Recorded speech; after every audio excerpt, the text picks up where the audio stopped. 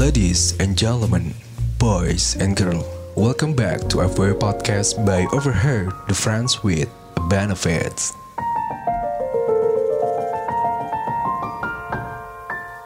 Ladies and gentlemen, boys and girls, kembali lagi di FWB Podcast by Overheard the Friends with Benefits, and back again with your host.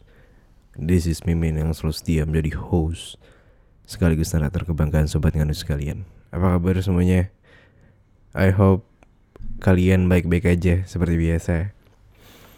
Dan ada kabar baik ya, yang gue tahu kayaknya di Bali udah bisa nih turis mancanegara untuk masuk ke Indonesia. Dan menteri kita juga memberikan 35 hotel kalau gak salah yang gue baca. Correct me if I'm wrong. Dan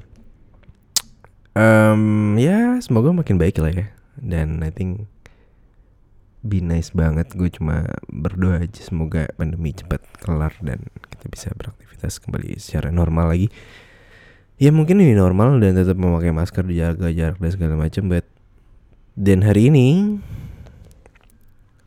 selamat datang lagi di konten Kamis Grimis. Udah ada beberapa cerita yang masuk ke gue, dan ada salah satu cerita yang akan gue bacakan untuk konten pada hari ini. Gue take di hari yang sama jam 4 sore karena hari ini gue mau olahraga sedikit, lari-lari dikit ya, main bola kali ya. Dan apa ya?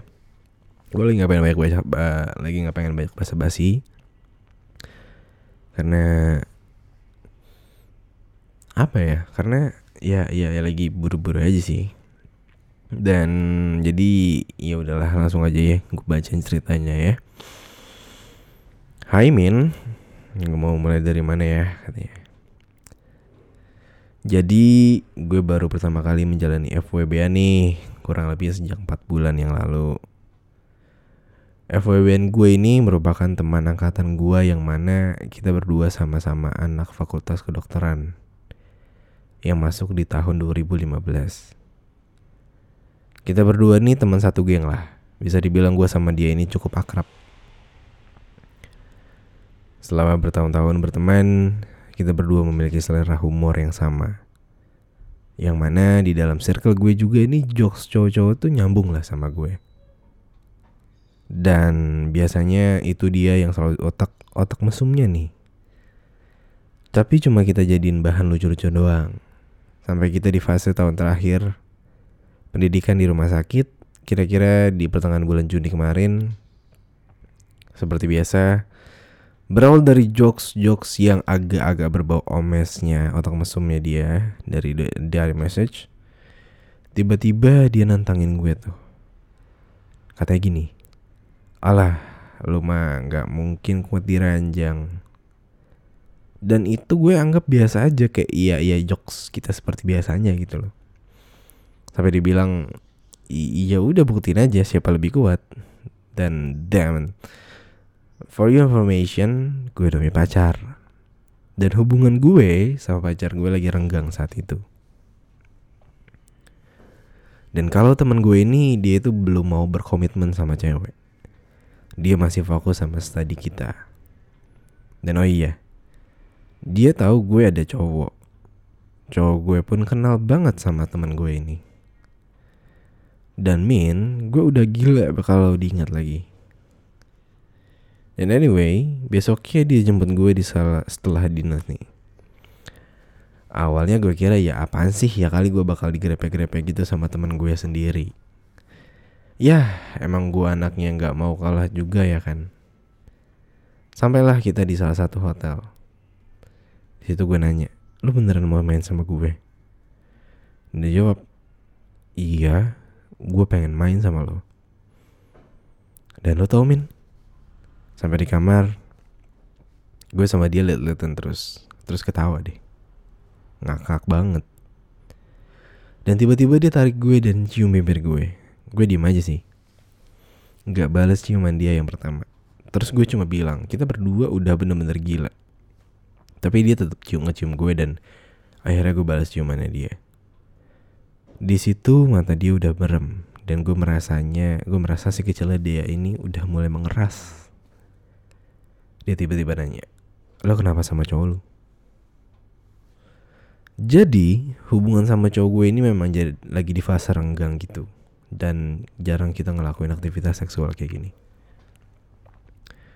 Gue selalu ngajak pacar gue untuk ngerum, tapi gue ditolak anjir. Kalau diinget kesel juga. Katanya dia sibuk ngurusin orang rumahnya. Gue sebagai cewek ya bete lah. Jadi gue dan dia yang kayak udah gak ketemu udah 2 mingguan lebih gitu loh. Nah pas FWB-an gue tanya kayak gitu, gue jawab, iya masalah dikit. Dia senyum dan terus senyumin gue. Gue akhirnya nanya sama dia, kalau sampai teman-teman kita tahu gimana? Dia jawab, ya jangan sampai ada yang tahu. Gue gemes banget. Dan gue tanya dia, lu sangean ya selama ini sama gue? Ya karena emang kita berdua udah temenan lama, jadi langsung asal tembak aja kalau ngomong gitu loh. Dan dia juga mungkin udah gemes ditariknya celana gue dan pengen masukin dedeknya gitu. Dedeknya bos. Gue ingetin dia lah pakai kondom. Karena gue kalau sama cowok gue pun wajib pakai pengaman. Gak mau aneh-aneh, dan gue walaupun gue udah having sex, emang teman gue ini tengil banget. Awalnya dia pakai kondom, tapi setelah permainan pertama kondomnya dilepas. Gue pengen ngerasain langsung Meki lo, kata dia. Dan anjir gue kayak pasrah aja gitu. Kita main, selanjutnya gak pakai pengaman dan damn. Gue akuin temen gue ini sedep banget dan tahan lama. Tapi rada kaku gitu. Pas gue WOT dia rada ngilu sendiri sih. Takut muncrat di dalam katanya. Jadinya kayak gue baru gerak dikit, lutut dan paha gue dipegang sama dia. Ya ini pertama kali gue ngewe sama temen gue sendiri, temen cowok gue. Dan disitu gue ngomong sama dia, kita FWB nih. Dan dia bilang, iya FWB, sambil terus nyumin gue gak mau berhenti. Di situ gue dan dia banyak cerita, ya pillow talk lah ya after sex. Karena gue orangnya kepikiran bakal canggung sama dia, jadi gue ngomong tuh duluan, jangan canggung lu anjir kalau kita ngumpul. Dia cuma ketawa dan bilang, ya enggak lah. Dan di situ gue ngomong lagi, anjir, jangan ada yang baper setelah ini. Di situ dia malah nyiumin gue, cuddling, dan dia sama sekali nggak mau lepasin gue. Di situ kita berdua kayak ngomong dan kayak nggak nyangka kok bisa kita berdua sampai di tahap kayak gini. AKA ngewe sama temen sendiri. Temen ini gue meluk gue dan nyiumin gue terus sampai ya pas mau mandi baru gue sadar ada cupang di leher gue. Anjir lah ya, nafsuan banget temen gue. Ya karena ternyata emang kita berdua ternyata sama-sama sangean. Jadi permainan kita berdua itu imbang, sama-sama kuat lah. Sebelum pulang dia nyumin gue mulu dan ya dia nyumin kening gue sebelum pulang. Setelah itu dia nganterin gue balik sih. Setelah kejadian ngeru pertama kali itu kita nggak ada kayak chat intens atau apa ya, kayak ya udahlah biasa aja gitu loh. Tetap tuh dia terkadang nge-sharing jokes receh rada-rada mesum ke Instagram gue. Nggak ada ngerum lagi setelah itu. Juga karena dia lagi mempersiapkan diri untuk ujiannya dia dan nggak ada omongan bakal ada ngerum berikutnya atau gimana. Cuma kadang gue dijemput kita drive-thru makan aja gitu. Ini bener-bener cuma makan doang, rada kecewa dikit sih. Dan sampai suatu malam gue nge-share jokes lewat dia message dia dan dia tiba-tiba ngomong, gue kangen nih. Ini ngen. Anjing. Karena gue tahu dia lagi sibuk dan stres banget untuk ujiannya, jadi gue janji. Gue janjiin dia setelah pengumuman hasil ujiannya baru kita ketemu. Dan dia nagih dong. Jadi singkat cerita gue sama dia ngerum lagi gitu loh. Ini yang kedua kali ya. Kayak bener-bener ngelepas kangen banget gitu loh. And for information, gue masih sama pacar gue, cuman emang udah gak pernah ngewe juga. Terakhir gue ngewe itu juga sama FWB gue ini, kurang lebih 2 bulan yang lalu itu. Setelah kita berdua melepas rindu, tiba-tiba dia ngomong sama gue, kita mau FWB gini sampai kapan? Jujur gue gak pernah mikir pertanyaan ini. Karena gue kira permainan kita berakhir yang sekali kemarin aja. Di situ gue dan dia sambil lihat-lihatan dan dia ngeliatin gue dengan serius dan gue cuma bisa ketawa dan gue jawab, jujur ya, gue belum bisa mikirin tentang ini. Gue kira nggak bakal lanjut juga sampai kita tidur lagi kayak gini. Kalau lu nanya kayak gini, lu mau berhenti? Gue nanya balik dong. Dia ngejawab enggak lah. Terus dia ngomong kalau beda agama nggak bakal ada ujung. Gue nggak ngerespon, nggak mau mikir lebih atau apapun karena gue nyaman-nyaman aja dengan hubungan kayak gini. Di situ dia sama sekali nggak mau gue pulang, cuma gue nggak bisa untuk nginep. Dia nyiumin gue terus sampai sebelum turun dari mobil. Dia nyiumin kening gue terus dan gue nggak bisa kalau dicium di kening rasanya. Nggak tahu ini tulisannya AKDBSJ AKDND lalala.